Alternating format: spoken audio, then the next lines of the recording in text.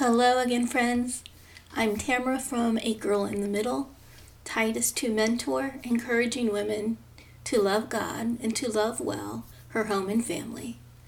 Today is another Marriage Monday, a series of blog post, podcast, and conversations with you about things I've learned in the past almost 32 years, many of which were years of crises in our marriage. Today's topic, saving myself and my marriage with my words. God's instruction to speak boldly. Acts 18:9. One night the Lord spoke to Paul in a vision. Do not be afraid. Keep on speaking. Do not be silent. For I am with you, and no one is going to attack and harm you, because I have many people in this city. So Paul stayed in Corinth for a year and a half, teaching them the word of God. Don't keep quiet. Here we find Paul on his second, missionary journey, and he's in Corinth. God had given Paul instructions to not keep his mouth shut. On the contrary, he was told to speak boldly. And Paul did just that. And now, 1.5 years later, he's being taken by a large group of Jews to Gallio. These Jews were hoping he'd throw the law at Paul for teaching about Christ. Acts 8:13. This man, they charged, is persuading the people to worship God in ways contrary to the law. The risk of obeying God, knowing there would be a fallout because of those who were surrounding him, he still did what was right in the sight of the Lord. Oh, I love what the Lord did here and how he acquitted Paul, just as he told him he would. Acts 8:9-10. One night the Lord spoke to Paul in a vision. Do not be afraid. Keep speaking. Do not be silent, for I am with you, and no one is going to attack or harm you, because I have many people in the city. So Paul stayed in Corinth for a year and a half, teaching them the word of God. Don't forget, God is with you. Here, as Paul is surrounded by Jews, and they were all in unity, they came and got him. And the Jews were waiting for judgment to be upheld of all they knew. The Jewish religion at that time was the only licensed religion under the Roman law. And look at Scripture. Look what it says in Acts 8:12. While Gallio was proconsul of Achaia, the Jews of Corinth made a united attack on Paul, and they brought him to a place of judgment. This man, they charged, is persuading the people to worship God in ways contrary to the law. Just as Paul was about to speak, Gallio said to them, if you Jews were making a complaint about some misdemeanor or serious crime, it would be reasonable for me to listen to you. But since it involves questions about words and names and your own law, settle the matter yourselves. I will not be judge of such things. So he drove them out.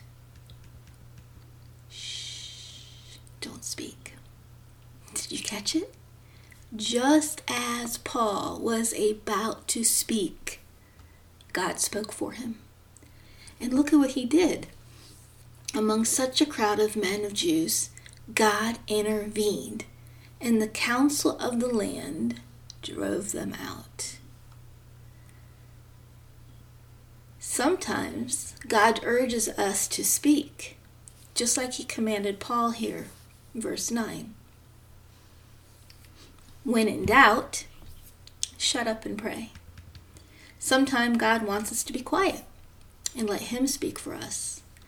I don't know about you, and my own mother was the poster child of this amazing truth of God's word. But more often than not, I need to let God handle my confrontations. And like my mom, just be quiet. I need to keep my words to myself. When in doubt, shut up and pray. The danger of arrogance and wickedness. Psalm 73 describes the arrogant and wicked person. This is a strong word here. The arrogant and wicked person, verse 8 and 9. They scoff and speak only evil. In their pride, they seek to crush others. They boast against God in heaven. With their words, they strut about the earth.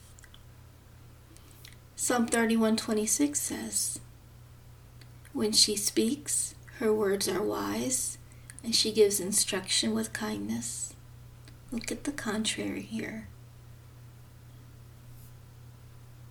Arrogant and wicked person scoffs, speaks evil, and seeks to crush others. Psalm 31:26 speaks with wisdom, instruction, and kindness. You know who she is, right? The virtuous woman, the wife of noble character. What a tangled mess of lies to think our character changes when we're met with ungodly people or evil circumstances in our lives. Friends, circumstances reveal, not decide, our character. Circumstances reveal, not decide, our character. I hear you. You're fed up, aren't you? I know what you're feeling. It wears on us. The constant little things beat us down. I just spoke on the little things. Go back and catch that. So I get it. I've been there. Like yesterday. I should have just shut up and prayed, but I didn't. And why not? I wasn't being unreasonable or wrong. Okay, double check. Let's double check that thought. Truly, honestly, I wasn't wrong, and I wasn't trying to be unkind. The tone of my voice wasn't even there. It was just a simple question. I just went with the flow from an innocent question looking for clarity about something we had just done here at the house. Because of the timing of my question, I was online, and the topic popped up in our neighborhood social media, and it clashed with my husband, who was just trying to get his weekend morning coffee. The timing is ill-advised, and I knew it right away. I should have waited. But that little thing that's just so common here it's never a good time.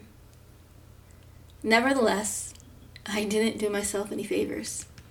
James 3:6, the tongue also is a fire, a world of evil among the parts of the body. It defiles, it corrupts the whole body, and it sets the whole course of one's life on fire, and itself is set on fire by hell. The problem of talking about hard marriages in church. Times that I've been so angry at my husband, and we continue on with life, whatever we're headed to do. A ball game, errands, groceries. Oh, wait, but not church, right? No. We all behave in church as if Christian women don't have problems and frustrations with their husband. Save that for those in counseling, because men are so willing to get biblical counsel when their wives ask it of them. That's sarcasm. So forgive me. Christian women are never to speak negatively about their husbands, right? Because that's wrong. No, we should not defame our husband's reputation, nor should we ever speak to someone who isn't a godly, wise, loving woman whose only response would be advice bathed in prayer, God-fearing wisdom, love, and scripture. That's why we're silenced in the church. Gossip runs amok, when women slander their unsuspecting husbands, and marriages flounder. This has to change. We will get back to this at another time, but back to defiling the whole body. So times when I've been so angry with my husband, we continue on with what we're doing. Anybody within ear distance to my response, my next words, aren't privy to what has been happening. And so, I sound like a crazy woman and they look at me just like I am. When I respond to my husband, who is seemingly innocent, having fun, enjoying his time, I really look like the wicked woman I am not. It defies the whole body. James 3:6, the tongue is a fire, a world of evil among the parts of the body. It defiles, corrupts the whole body. It sets the whole course of one's life on fire. Defileth, to stain, to spot, to soil, to spiritually stain. Our tongue is one capable part of our body, isn't it? But as good as it can be used for, when we're using it for the battle of the wills, it's not bringing peace, healing, or honor to our marriage or to the Lord. Instead, we are using our own words against us, spiritually staining our own self. Is it any wonder we feel so low about ourselves when we're in the battle of our marriages? We're not fighting this the way God wants us to. And He does want us to win the battles against evil in our marriages. What do we do with a stain? I kid you not, my husband is famous for this. He'll drop something little teeny on his t-shirt while we're out eating. No one can even see it's there. And then he'll go to the bathroom and come back with a basketball-sized area of water on his shirt. Everyone can see it. He went to get the stain out. And when we get home, he'll saturate it with stain remover and throw it in the washer. He's opposed to stains on his shirt. Can you tell? What does God do with our spiritual stains? Psalm 51, 9 through 10. Hide your face from my sins and blot out my iniquities. Create in me a clean heart, O God, and renew a steadfast spirit within me. God is opposed to stains too. Sisters in Christ, I could give you a list, and my husband has repented since and apologized. I could give you a list over the years where I was fighting in my marriage, completely innocent of the sins which so easily beset us. But I was far from innocent considering the use of my words and my attitude. My words weren't vulgar, but they were hateful. My words weren't lies, but they were not said out of love, and I was not being kind. I was using my words, my tongue, in ways that were corrupting my whole being. And therefore, guess what? I was feeling cruddy in life. But I was internally and externally placing full blame on my husband. And I was wrong. Christian women are not without hope in their marriages. Are we without godly, actionable hope when we're continually faced with our husband's sinful, hurtful choices? No, we're not. 1 Corinthians 13, verse 6. You know, the love chapter, right? Verse 6. Love does not delight in evil, but rejoices in truth.